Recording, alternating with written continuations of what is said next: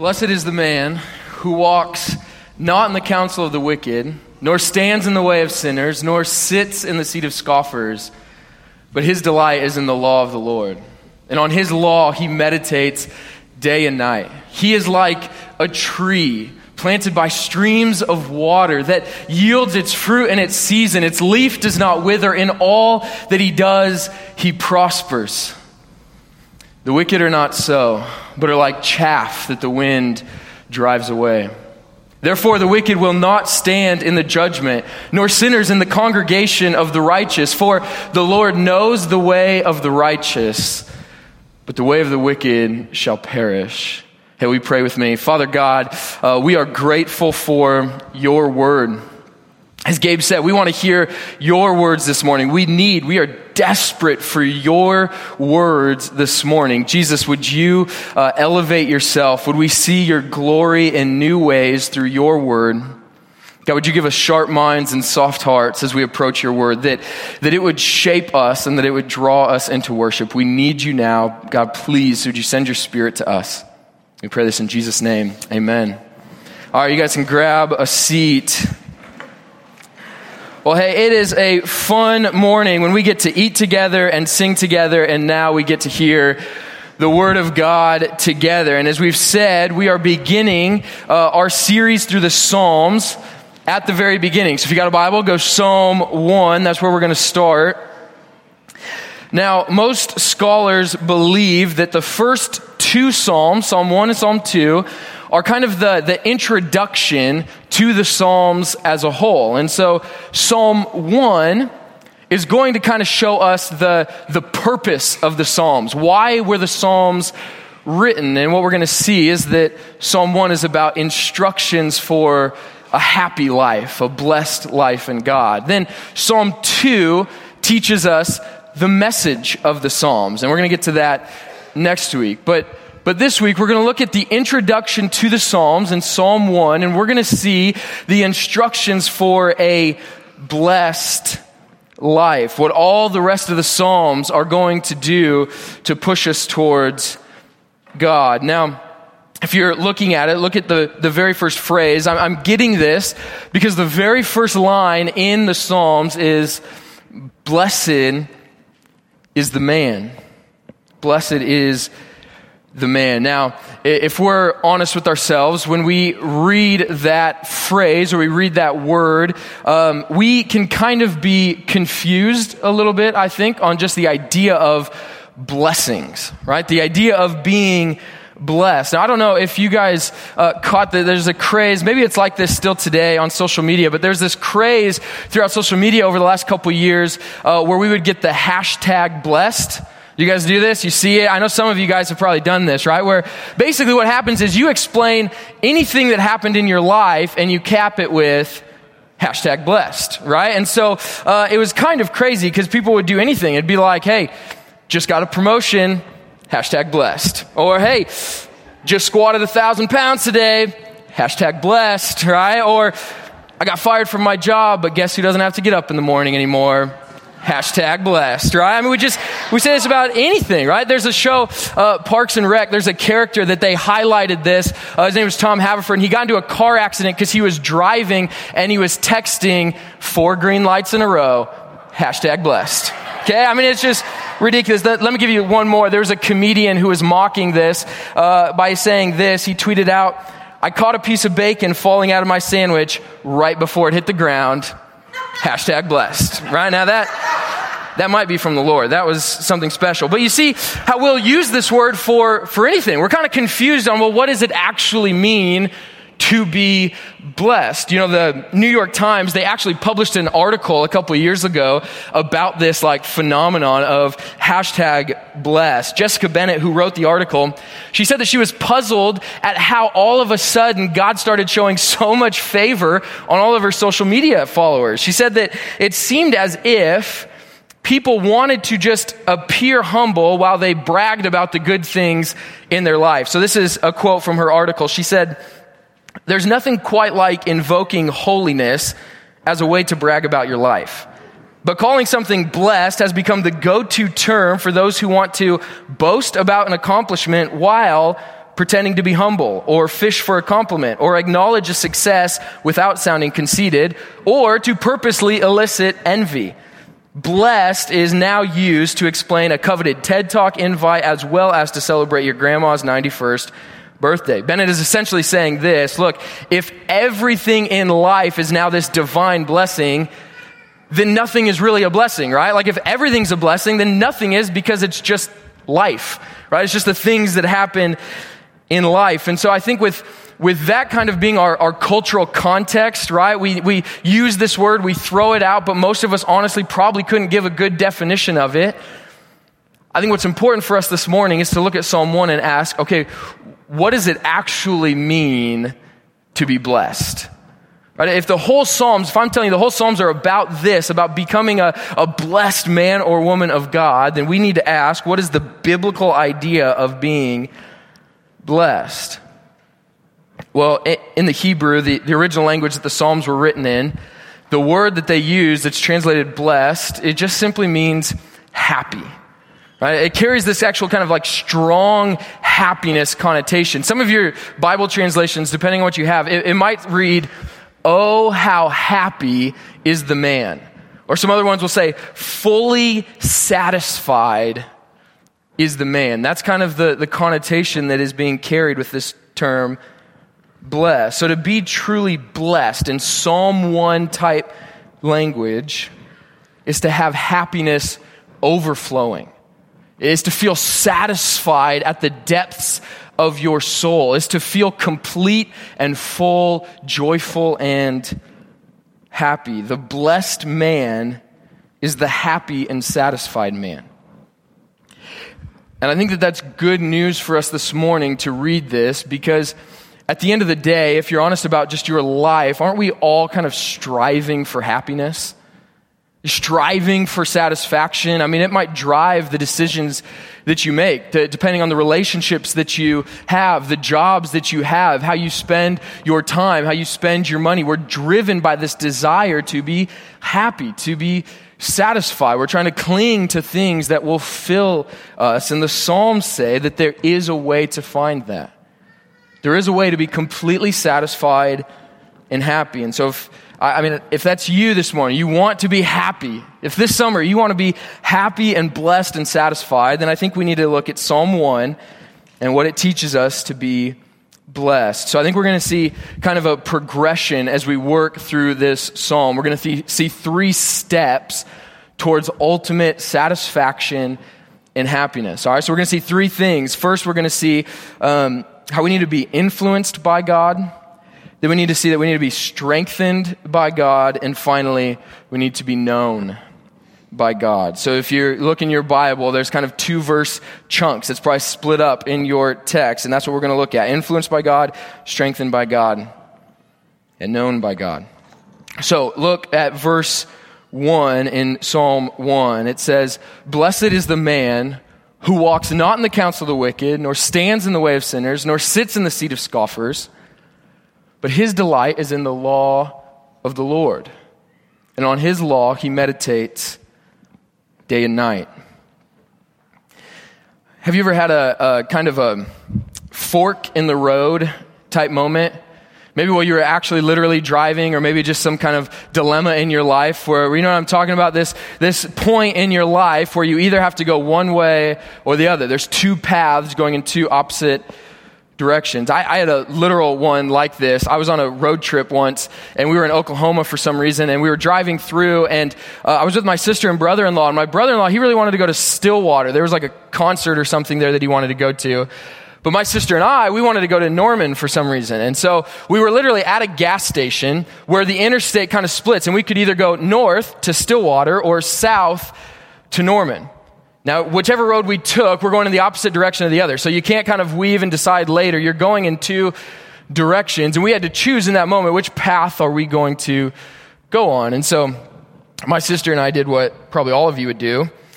No, we did not selflessly let him decide. We waited till he went into the bathroom, and then my sister got in the driver's seat, and we drove to Norman, and he complained the entire way. So it was great. But you see, what we did was we had to pick a path, and so we chose, okay, we're going to Norman, which then had the consequence of we can no longer choose the other path. Now, I think that's what Psalm 1 is kind of setting up here.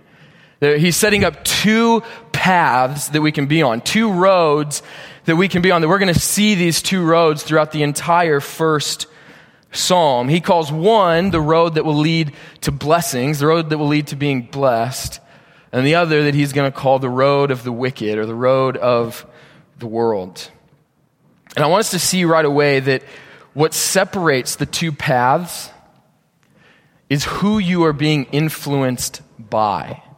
Who you're being influenced by determines which path that you are on. Look at verse 1. He's showing the negative, the path that you don't want to be on. And he says it's three things. You're influenced by the counsel of the wicked, the way of sinners, and the seat of scoffers. Now he's going to say the blessed man, he avoids all those. Now, many commentators have kind of speculated, okay, what are these three things? What do these three things kind of mean? And some, which I think there's some truth to this, they say, well, it's a progression of influence in your life, right? So if you see the progression, you see they're walking, and then they're standing, and then finally they're sitting. So we kind of see this progression, like you're walking by, and then you're kind of standing with, and finally you're sitting in their midst. I think that's partially true, but I think there's something a little bit more to it. You see, the counsel of the wicked is speaking about how you think. It's the counsel that you're receiving. And he's saying, this is the counsel of the world. It's kind of your mind.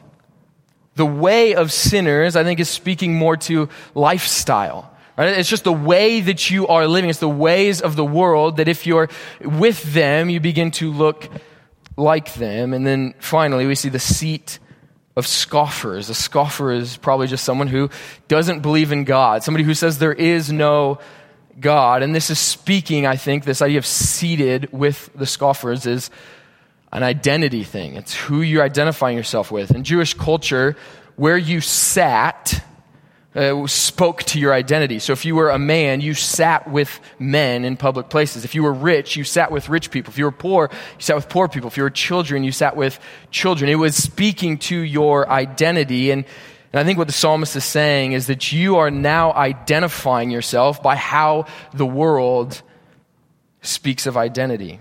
So I think more of anything, Psalm 1 is simply saying that your entire being, the way you think, the way you live, and how you're identifying yourself is all marked by the world. It's all marked by a path that is leading away from God. And he says this is not the path to blessing. It's not the path of the blessed man. But the other option comes in verse 2. Look at verse 2. He says this is being influenced by something completely different. He says, the blessed man, his delight is in the law of the Lord. And on his law, he meditates day and night. And I think it's important for us to notice here that the distinction, what's setting them apart, is not one person's being influenced and the other is just really creative and innovative and smart, and they've kind of figured things out on their own, and so you get a blessing. That's not how he sets it up. He says, everyone is influenced by something. It's either the ways of the world or it's the ways of God. It's either the way that the world lives or it's the instruction of the Lord on how to live. I think the primary influence can either be the world or the Word. It can either be the world and its lifestyle or God and His Word. And so I want us just to think for a moment, reflect on what is primarily influencing me. Think about what is the primary influence in my life. Psalm 1 says you're influenced by something. Probably 1,000 things are consistently influencing you, but what are you primarily influenced by? I think what often can happen is we'll come to church on a Sunday, right? You guys are here, you enjoy it, you're probably here and you even kind of feel something. We sing, you hear the word of God and you feel some sort of encouragement or conviction or this desire of, man, I want to love God, I want to follow God. But then you get in your car, and then you go get lunch, and then you kind of hang out with some family or friends, and then you're getting ready for bed and you're thinking, okay, this week I'm going to read my Bible, I need to strive after God, but then it's Monday, and Monday's Monday, and so instead of waking up, you hit the snooze a few more times, and so you sleep for that extra 30 minutes, and then you get to work, and, work's crazy, and you got more projects, and there's more conflict, and there's things going on, so you come home at night, and you're just exhausted, and so maybe you open your Bible, and maybe you read for a few minutes, but you're so distracted that it just kind of is in and out, and then you go to bed. Tuesday, it's kind of the same thing, except that you probably think about it a little bit less. Wednesday, probably a little bit less. Wednesday night is city group night, but now life is just getting so busy middle of the week, so I don't need to go to city group. I just need some more rest, and before you know it, you're halfway through your week, and the Word of God has not influenced you at all. But I do have to tell you that the hours of Netflix that we watch did influence you. The podcast that we've been inhaling just did influence you. The news articles you read just influenced you. Your own mind that's speaking to you constantly just influenced you. Your friends just influenced you. The radio just influenced you. Social media most definitely just influenced you. Providence, we cannot think that we can go through a week and not be influenced. You're always being influenced by something. You're always being told something. The question is, what is the primary influence in your life? So just do some diagnostic kind of questions. Just think about this. Let me give you a few examples. When you think about making financial decisions in your life, think, what is the primary influence in my life with financial decisions? Honestly, would you say, well, primarily it's my financial advisor? What he or she says, that kind of goes. Is it your own kind of mind and your research and you deal with money how you think that it makes sense? Is it Dave Ramsey? Is it your debt that you feel like is making the decisions? Is it the pursuit of the American dream that feels like it's making decisions? Is it any of those, or is it the way, the will, and the Word of God? What's the primary influence? What about when you're deciding jobs and careers? What's the primary influence in your life? Is it the mentor who's already climbed up the ladder and they have the spot you want to be at, and so you just follow whatever they say and that goes? Is it the textbooks that you've read or the people that you look up to? Is it Elon Musk or Steve Jobs quotes that you think are inspirational and that is your primary influence? Or is it the way, the will, and the Word of God?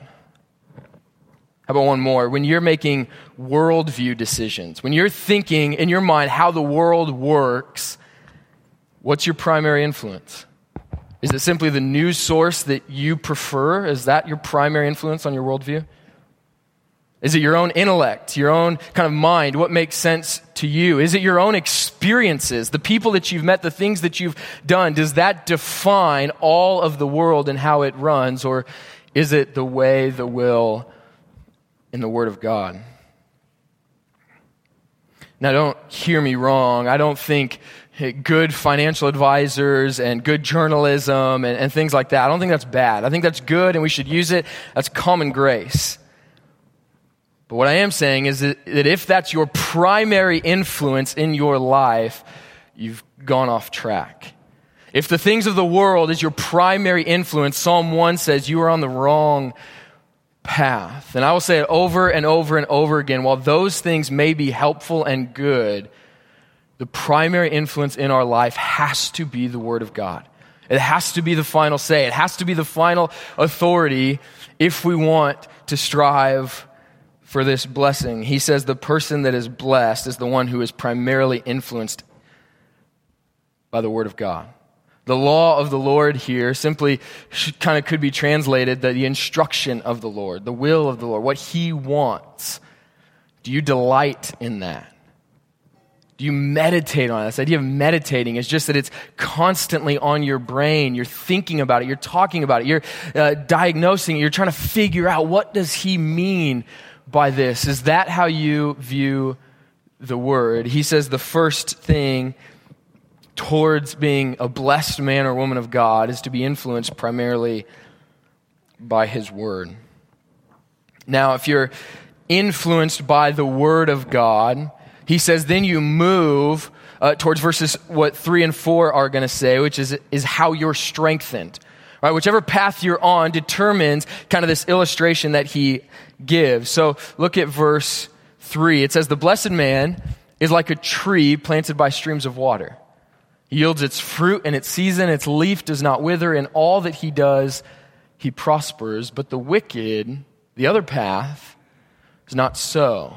It's like chaff that the wind blows away. The psalmist here gives us two illustrations that I think are helpful for us and how we think through this. He likens the blessed man to a tree. And he likens the wicked man, the other path, to the chaff. Now, I know that we're in the middle of a city, but I'm assuming that this imagery is still helpful, right? I mean, we see it on the picture. We kind of get this, the tree and the chaff. So just imagine for a moment. You can close your eyes or just think about this. Think about this stream of water.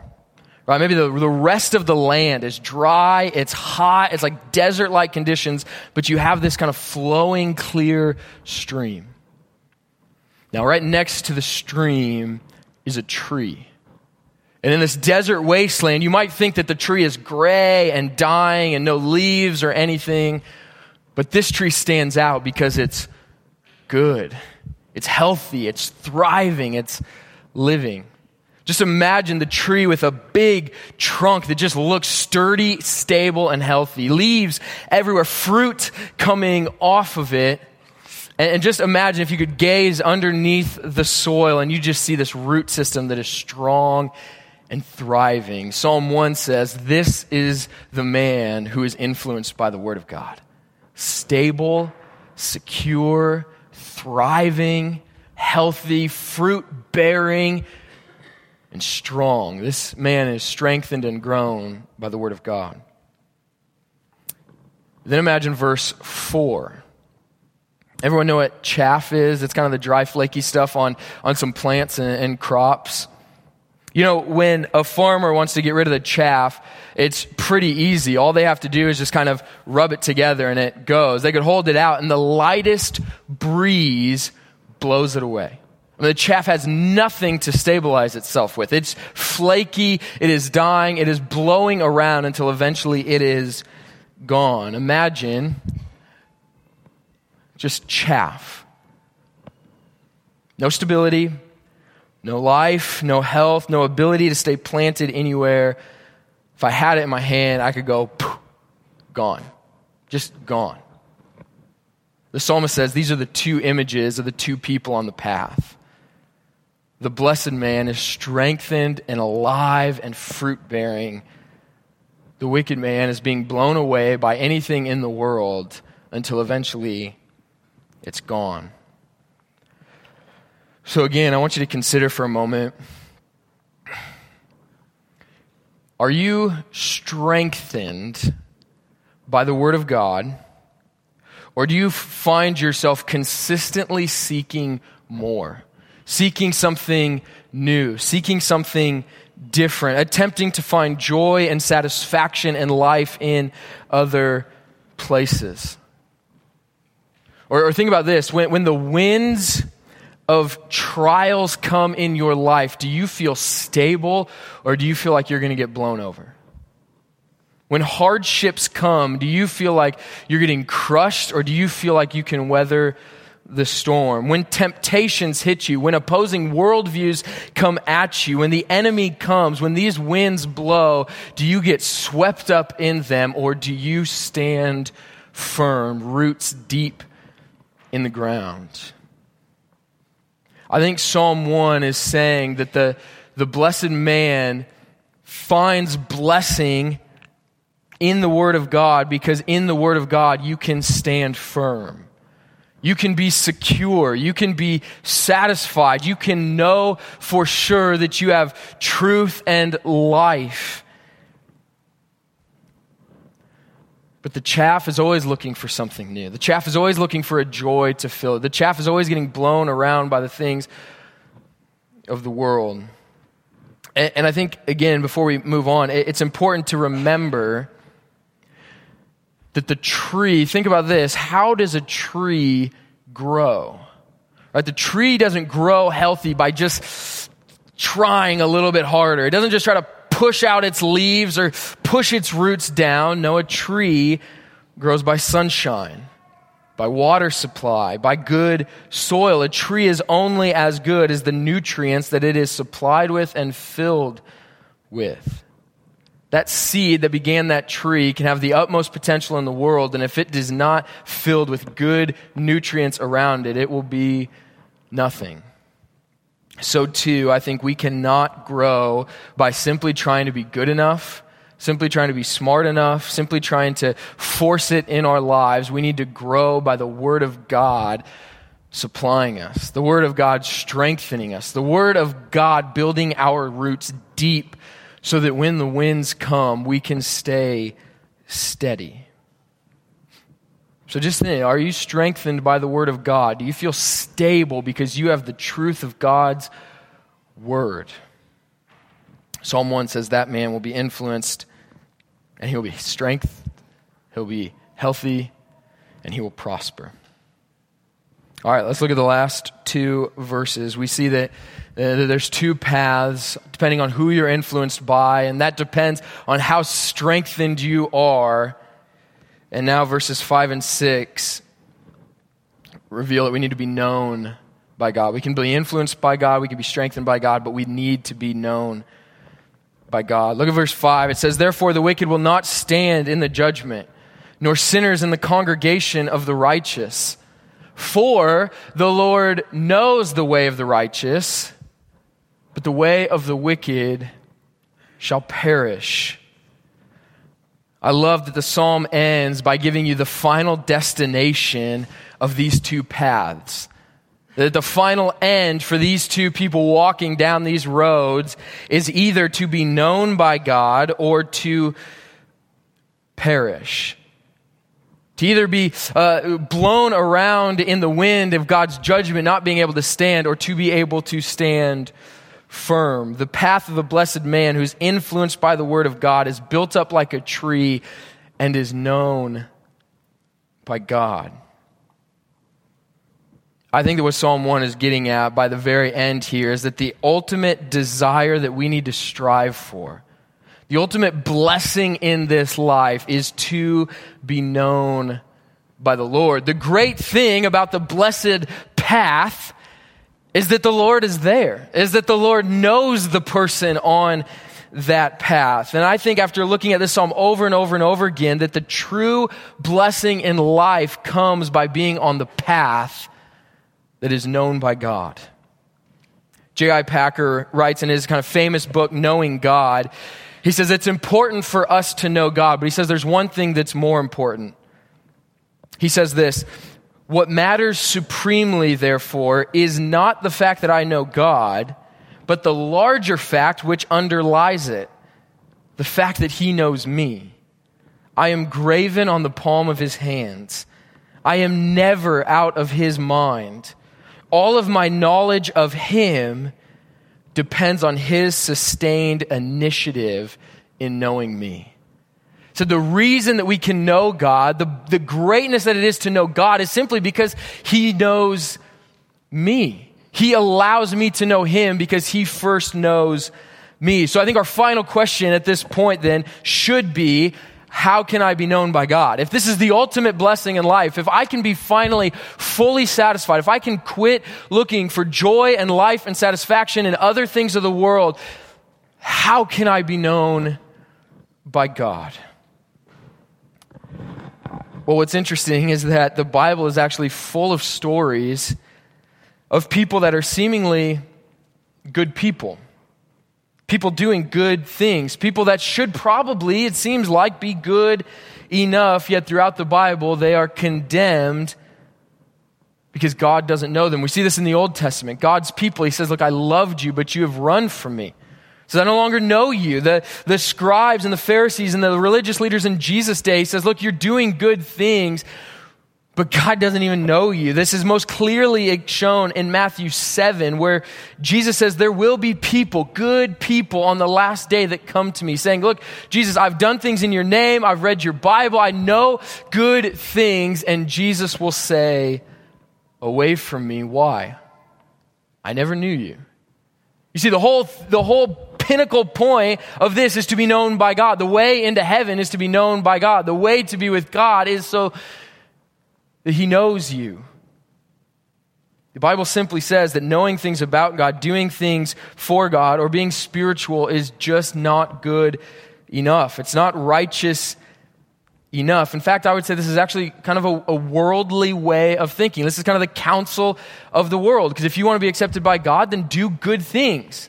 Right? Be a good person. Be tolerant enough. Be loving enough. And God surely will accept you. And I think many of us live out of this type of lifestyle. Well, if the Word of God is supposed to be our influence, then what does the Word say about us being known by God? I think one of the best pictures of this comes in John chapter 5. If we go to the New Testament, in John 5, Jesus is talking to a group of religious leaders. And he says, look, you look at the Scriptures because you think in them you have life.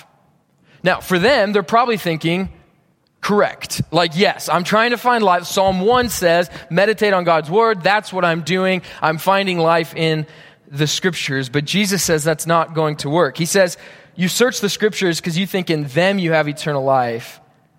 Yet it is they that bear witness about me. And how do they bear witness about Jesus? Because all the Bible shows that the problem with mankind is that while God created us to be known by him and to know him, it says we've all wandered away. Psalm 14 clearly says this. It says that all have gone away. There's no one who does good, no one who is righteous, no one who is on the right path that is known by God because of sin in our life. Paul then picks this up in Romans 3. And catch this, he quotes Psalm 14 and says, look, no one's good. Think about the two paths. You're not on the righteous path.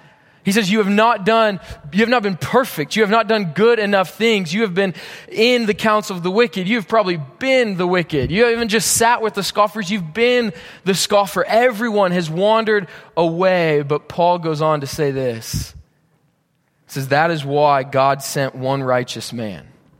It's because everyone was on the wrong path that God sent one man who would be righteous. One man who not only knew the Father, but was known by the Father. One man who truly did forsake the world for the ways of God. And in the greatest, most glorifying turn of events, that man, Jesus Christ, who was fully righteous, took the punishment for the unrighteous.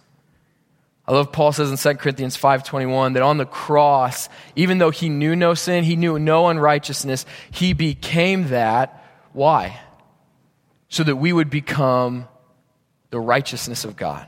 The whole purpose of the gospel was to give us the righteousness needed to be on the path to be known by God. The one righteous man took the punishment of the wicked so that the wicked, us, could actually be counted righteous, could actually be known by God, could actually walk with him. And so I think the summary of Psalm 1 is, look, if you want to be blessed, if you want to find satisfaction and be happy, find your life in Jesus Christ.